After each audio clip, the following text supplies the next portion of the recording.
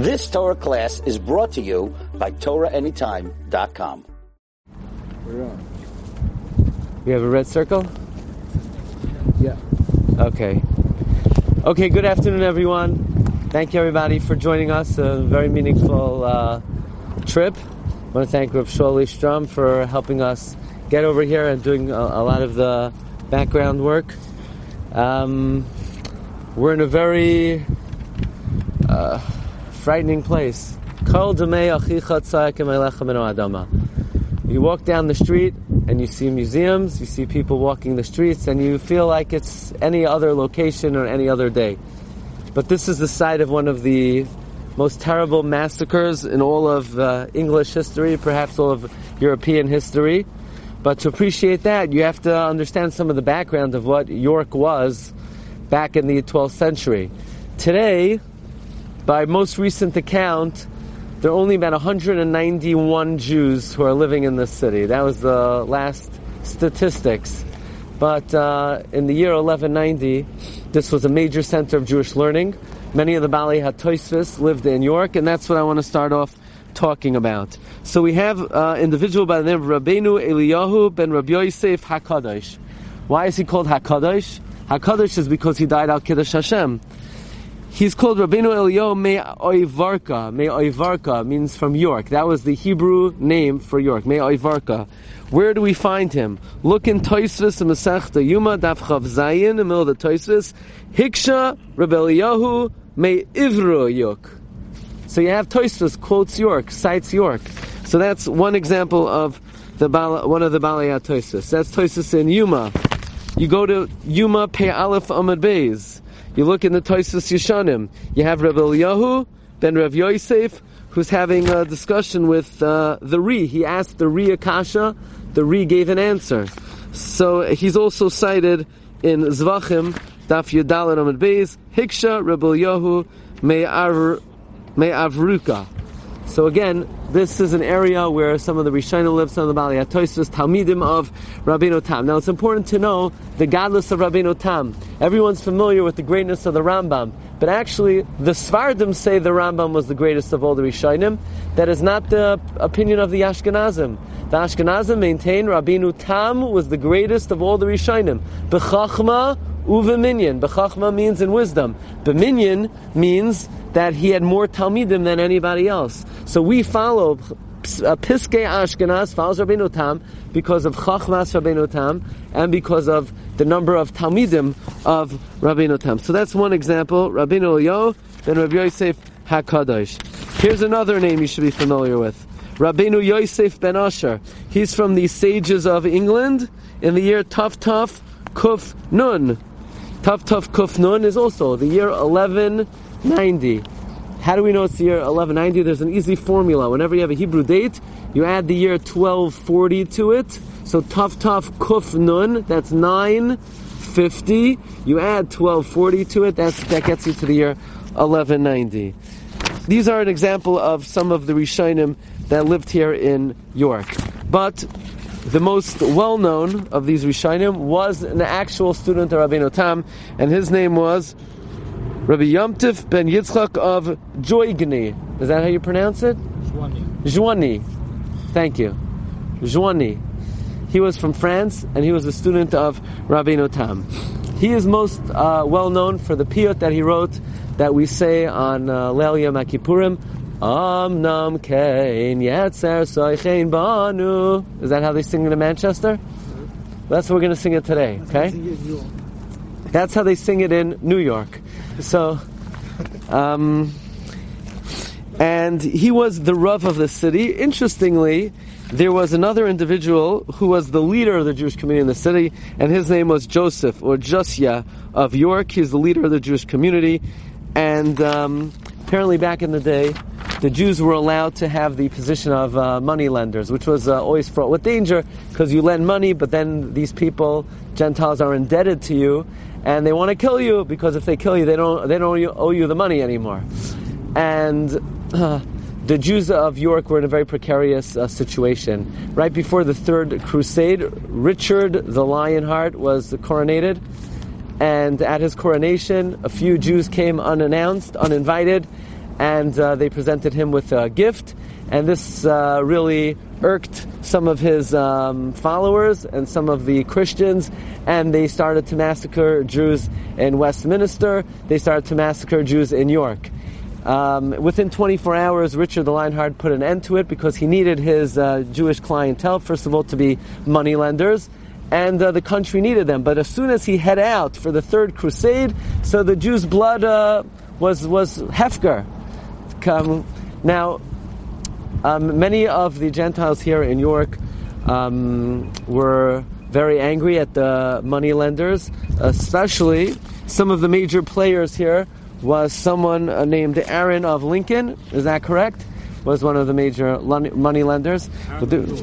Aaron of York.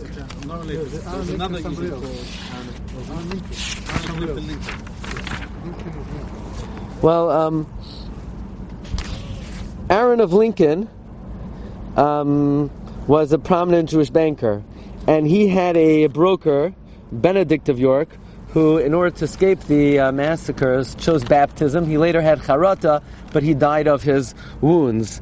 Basically, there was a nobleman led by the name of Richard Malabase, who his name should appear over here, where we have on the night of Friday 16th March 1190, some 150 Jews and Jewesses of York having sought protection in the royal castle on this site from a mob incited by Richard Malabase, and others chose to die at each other's hands rather than renounce their faith. We're going to speak about the fact that this was the psak of Rabbeinu Yom Tov, of the student of Rabbeinu Tam, and he paskin Rabbeinu Yom Tov Bar Yitzchak of Jouaneh, and he paskined that it was permitted and indeed admirable of them to either kill their wives and children and then commit suicide themselves. So what happened was the father of the family would kill his wife, would kill his children, and then by some accounts the Rav then killed the father of the house. The last man standing was Rabbeinu Yom Tov of Jouaneh, and he then killed himself. Now, is this permitted? We know that suicide is one of the most severe averos in the Torah. We're going to discuss that in another episode. But Rabbeinu Yom Tov paskin, this was the correct thing to do. And many years later, at some kind of reconciliation event, again, hundreds of years later, the Gentiles, they want to reconcile with us. Of course, we never reconcile with them. There is no forgiveness. Only God could avenge the murder of our brothers and sisters. But the Archbishop of York, Ben Achar Ben, was a descendant of Richard Malabase, and he came back here together with Rabbi Emanuel Jacobowitz at the ceremony over here, unveiling this area.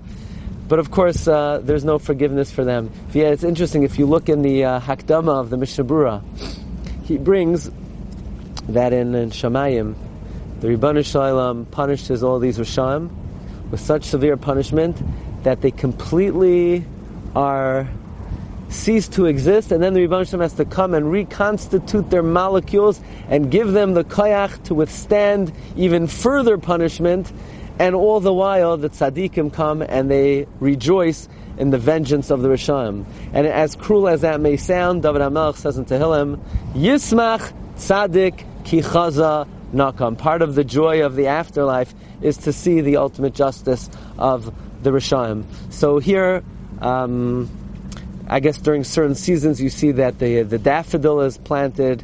It's supposed to symbolize, the 6 petals are supposed to symbolize the 6 points of the Magen David.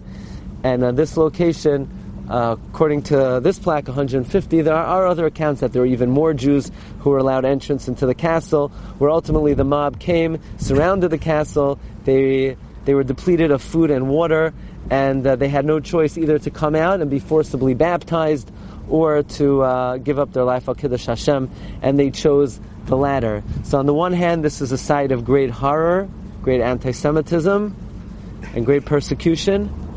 On the other hand, this is a holy site. This is a place where 150 Yidden were Mekayim, the greatest mitzvah, where Chazal say, anyone who gives up their life al Kiddush Hashem, Ein Adam Yachal Lamoid B'Mechitzasam. This was the site where these Jews gave up their life paying the ultimate price to show that their love of HaKadosh Baruch Hu superseded any love in this world. So we hope that Yehei Zichram Baruch and Hashem should be Noikem Nikmasam. We're going to, for the occasion, we're going to together say the Piyut Amnam came of Rabbeinu Yom Tov ben Rabbi Yitzchak, and we're going to use the traditional nusach that they sing in New York. Is there something special about today when you say Yom? Today? Yeah, today's the day we happen to be here. Yom Kippur Katan. It's a fast day for the Chevra Kadisha, so.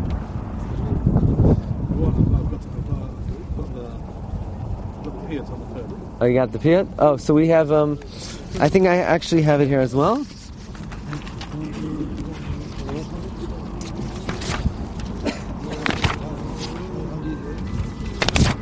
Oh, you have a song? Okay, well, hold on.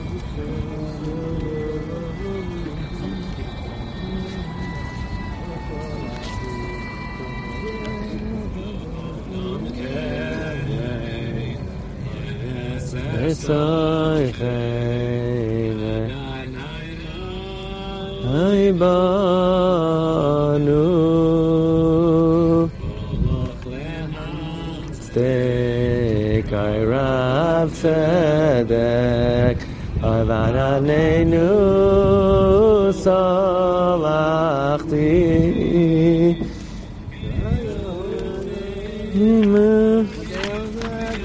Menagel Sifrai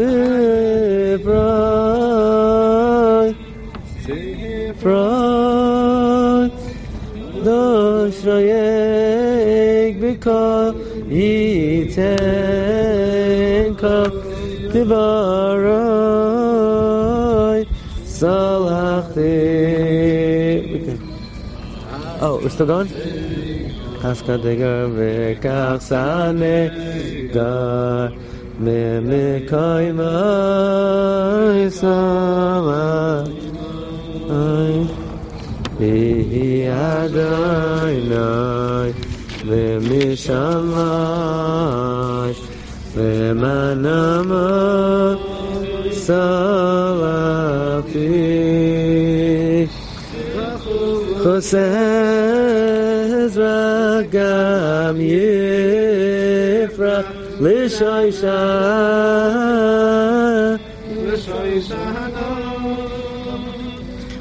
Ched havir v'kol hadbir mimoyna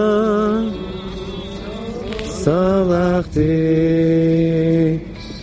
Toy v'salach Mechalus lach Ashamim Ashamim Oikahakshe Begam Hashet Mimraimim Salachti Ki Eftach Avosh Uvetzotek Bosh